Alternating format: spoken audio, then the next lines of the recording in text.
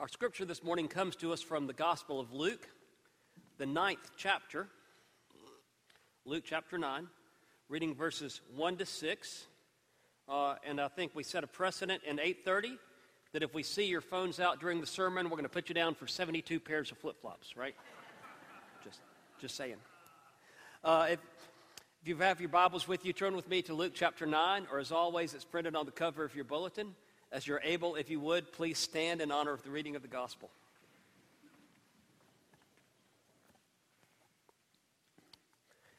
Then Jesus called the 12 together and gave them power and authority over all demons and to cure diseases. And he sent them out to proclaim the kingdom of God and to heal. He said to them, "Take nothing for your journey, no staff, nor bag, nor bread, nor money, not even an extra tunic. Whatever house you enter, stay there and leave from there. Wherever they do not welcome you, as you are leaving that town, shake the dust off your feet as a testimony against them." They departed and went through the villages, bringing the good news and curing diseases everywhere. The word of God for the people of God. Thanks be to God. Please be seated. And let us pray. Now, dear Lord, may the words of my mouth and the meditations of our hearts be acceptable in your sight, our strength and our Redeemer. Amen. If you've been with us for the last couple of weeks, you know we've been talking about our mission statement as a congregation, about who God has called us to be at this time, sitting right on the square in the heart of Fayetteville. Our mission, as we have been talking and praying for the last year, has come down to connecting with God's kingdom now. Connecting with God's kingdom now. 2 weeks ago, we talked about connecting with God's kingdom. And then last week, we started to talk about how we do that. We do that now, which is an acronym for nurture, outreach, and worship. Last week, we talked about nurture. I mentioned on the cover of your bulletin, there's a circular logo, 3 different colors. You can see them scattered across the bulletin. The word nurture is in green. The word outreach is in orange. So when you see the orange, think outreach. Just like when you see green, you think nurture. This morning, we want to talk about our call to connect people with God's kingdom through outreach. Outreach was a priority in the heart of Jesus. I think you can see that clearly not only in our scripture this morning, but all through the New Testament. Think about Jesus called the disciples in chapter 6 of Luke's gospel. If you go back to chapter 6, that's the first time when he calls the 12 out. It says this: "During those days, he went out to the mountain to pray, and he spent the night in prayer to God. And when he came, he called his disciples and chose 12 of them, whom he also called apostles." So after a night on a mountain in prayer, Jesus calls out 12 in chapter 6. And then you see very little of them, or hear very little of them, for the next 3 chapters. For the rest of chapter 6 and through 7, 8, what you see is the ministry of Jesus. You see Jesus teaching, performing miracles, sharing parables, calming a storm, even raising a little girl from the dead. You hardly hear anything from the disciples at all until you get here to chapter 9, when Jesus says, "Okay, it's your turn. I've given you authority. I've given you power. Go out and proclaim the kingdom of God." Can you imagine how overwhelming it would be if you're one of the 12? And suddenly Jesus says, "Okay, you've seen me do this, now go. It's your turn. Go and proclaim the kingdom." Can't you imagine going, "Already? You want us to go already? Don't we need to go to a special class or something? I mean, we haven't been certified in proclamation yet. Are you sure you want us to go now?" Don't you want us to stay with you? Wouldn't it be good, Jesus, if we just spent all our time with you? We're happy to do that. But Jesus sent them out. It's time to leave the nest. Go. They had, after all, been in the best class available. They'd had front row seats at the ministry of Jesus. He had given them the power, given them the authority, and said, go. Proclaim the kingdom. We are called to reach out. And it didn't stop there. In the very next chapter, Jesus sends out not 12, but 70, with a very similar command. This is Luke chapter 10. After this, the Lord appointed 70 others and sent them on ahead of him in pairs to every town and place where he himself intended to go. He said to them, the harvest is plentiful, but the laborers are few. Therefore ask the Lord of the harvest to send out laborers. Go on your way. Carry no purse, no bag, no sandals, and greet no one on the road. Whatever house you enter, first say peace. If anyone is there and shares in your peace, it will rest on that place. But if not, it will return to you. Whenever you enter a town and its people welcome you, eat what is set before you, cure the sick who are there, and say to them, the kingdom of God has come near to you. He sends out 12 in chapter 9, 70 in chapter 10. After the resurrection in Matthew, in chapter 28, he says to all his followers, go into all the world and preach the gospel. In the first chapter of Acts, right before he ascends into heaven, he sends out all his followers again and says, you will be my witnesses in Jerusalem, Judea, Samaria, and the ends of the earth. For them, Jerusalem was like their hometown. Judea was the surrounding area. Samaria was more enemy territory. And he sends them to the ends of the earth. All through his ministry, Jesus is sending his followers out. We are called to go and proclaim the kingdom. If we truly are to be the church Christ has called us to be, we're called to go out and proclaim the kingdom. I ran across an interesting quote about the middle of this past week. Tom Rainier is an author and church consultant that I've been reading on and off for a long time. Had a chance to talk to him a few years ago. Written a lot to help the church. He has a new article called The Most Common Factor in Declining Churches. Most common factor in declining churches. Read to you a quote from the article. He says, I am honored and humbled to be in a place where I get to hear from and study about thousands of churches. The leaders and congregants in those churches provide me with incredible information and data. I'm grateful because I'm not smart enough to understand these issues on my own.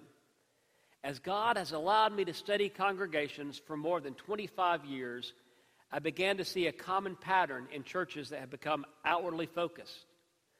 Conversely, though, I also can see a simple but profound pattern among the declining churches. Simply stated, the most common factor in declining churches is an inward focus. The most common factor in declining churches is an inward focus. It makes sense. Jesus sends us out. Churches that are faithful to that, he says, are growing. Churches that are not faithful to that are declining. There's times for inward. We talked last week about nurture. We are called to look and nurture one another. But we cannot neglect reaching out. Jesus said, go. Go local. Go to the ends of the earth. Go into all the world. We have opportunities to do all of that. I want us to talk just a minute this morning about opportunities and methods in terms of outreach. We have the opportunities to be involved in missions around the world. We do that through our offerings. We support couples in mission around the world as a congregation. As the United Methodist Church, we support missionaries in countries around the world. So every time you put a check in the offering plate, you're involved in a way in foreign mission. But also, if you want to go and be hands-on, you have opportunities to do that as well. Some of you know I enjoy mission trips. One of those things I have always enjoyed doing. Been fortunate to have the opportunity to go on several over the course of several years to many different countries. This year I've been to El Salvador and been to Belize. If you feel called to do that and have a chance to do it, go. My favorite mission trip I think I've ever done was in the summer of 2010. We were in Guatemala, and one of the reasons it was my favorite is because our whole family went. That was that year our family vacation. Susan and I took our 3 kids, at the time they were 17, 15, and 11, into this remote village in Guatemala on a mission trip. Their grandparents, let me tell you, were so excited that I was taking their grandchildren to a third world country in the middle of nowhere. But we did. And even on that trip was our future son-in-law.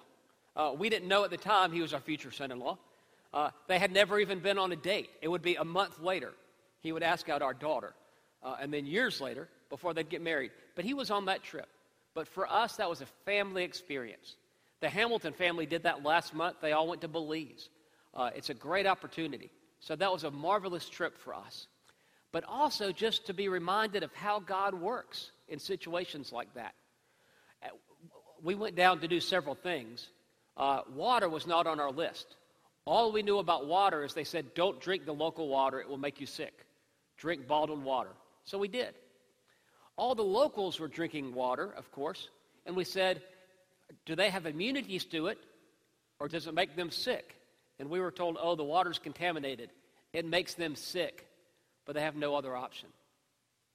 Well, we were concerned, so we asked our host, is there nothing that can be done? He said, well, yes, there are water filtration systems that could take the contaminants out, but they're expensive. So we asked, how much do they cost? And they told us.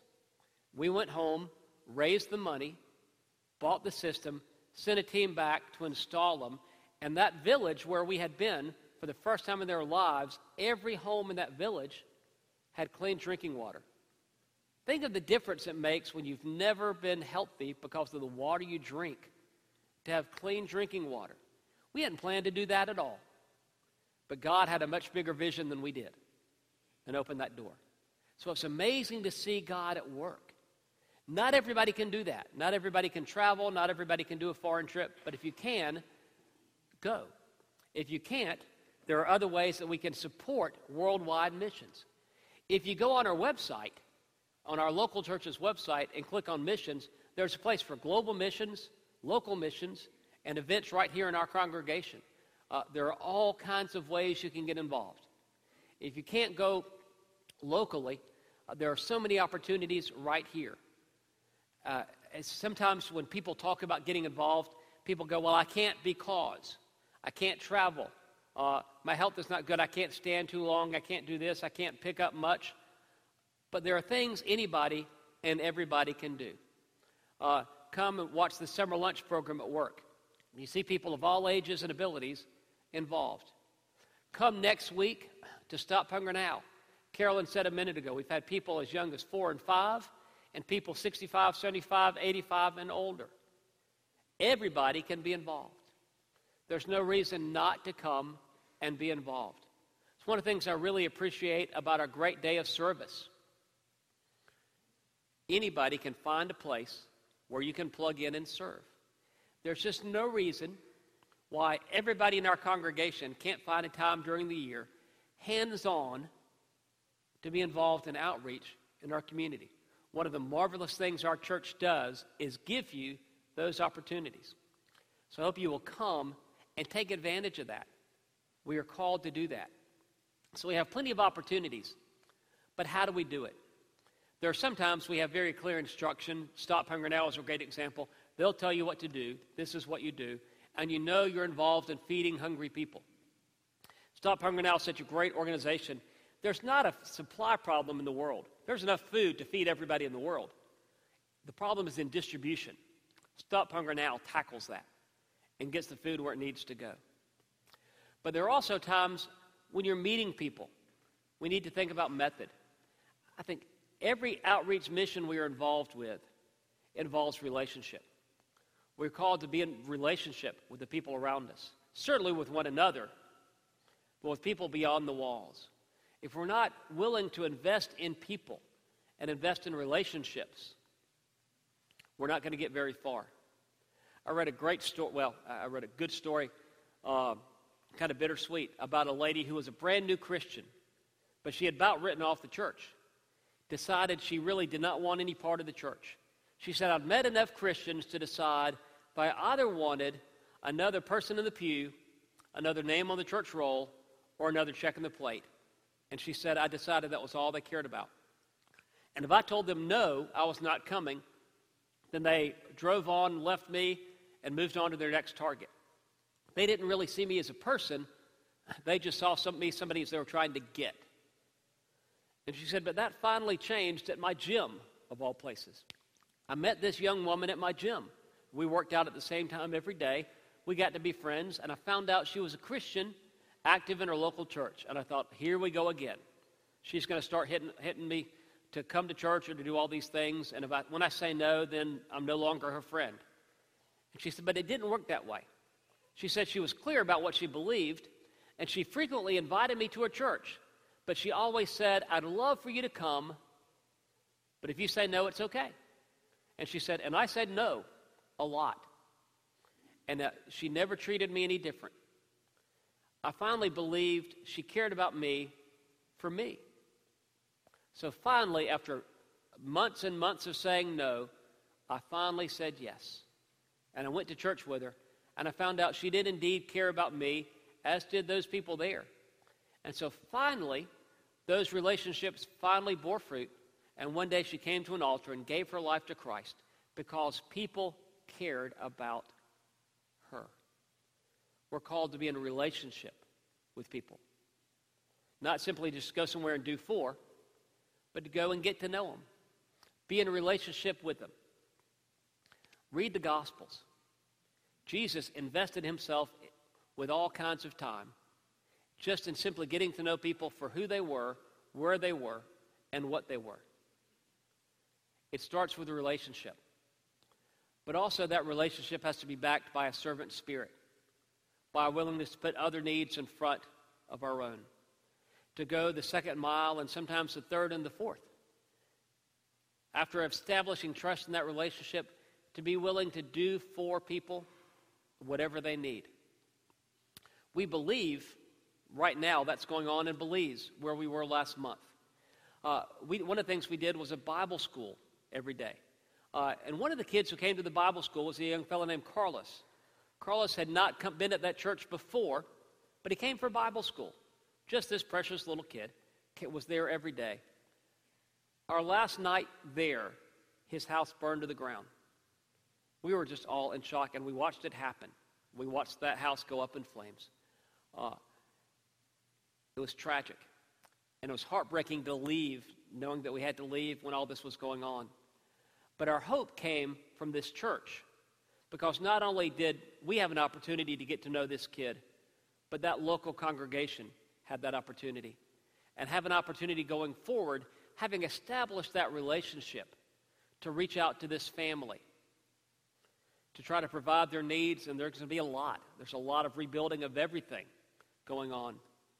But our prayer, and we talked about this while we were there and since we've been home, our prayer is that if we were to go back a year from now, you will see people that have come to Christ in that community because a local church established a relationship with a little boy and were the hands and feet of Christ. And as people see that happen, they will be drawn to that. God can bring good from this. God didn't cause the fire, but God can redeem it, bring hope from those ashes, and bring people to Christ because of the work that that church is doing with a servant spirit in the relationship that they've established with this family. We're called to get to know people, who they are, where they are, what they are, but to be willing to put their needs above our own and to tell people why. Sometimes that's a piece of the puzzle we miss, to simply tell people why. How you communicate that might vary depending on how comfortable you are talking, your relationship with the person. But find a way to say, when people say, this is nice of you, but why do you do this? You can say, well, my church does a lot of this kind of stuff. What, you ought to come with me sometime? You can say, God has been generous to me and I want to give back. You can say, Christ burns in my heart and I can't help it. Whatever is most comfortable for you, but be ready when you have that opportunity. One of my favorite passages of Scripture is from 1 Peter chapter 3, verse 15. It says this, always be prepared to give an answer to everyone who asks you, to give the reason for the hope that you have. But do this with gentleness and respect. Always be prepared to give an answer to anyone who asks you for the reason for the hope that you have. But do this with gentleness and respect. Build relationships. Put others' needs above our own. And be ready to tell them why. Now you may at this point be saying, but are we talking about missions or are we talking about evangelism? And the answer is, yes, we are. Yes, we are. They go hand in hand. Jesus said, go. Proclaim the kingdom. We are called to be the hands, the feet, and the voice of Christ in our community. Last week, as we talked about nurture, I asked you to picture a three-legged stool. I said, think of nurture as one leg of that stool. Without it, our faith doesn't stand. That's equally true of outreach. One of three primary ways that we are connecting with God's kingdom, as individuals and as a congregation. Otherwise, we really don't look like a follower of Jesus, and we really don't look like a church. Because Jesus said, go and proclaim the kingdom. Are we ready to go? Let us pray. Gracious God, we give you thanks for your call in our life. Give us the courage, give us the desire, give us the gifts that we need to go in outreach as we connect people with your kingdom. In Jesus' name, amen.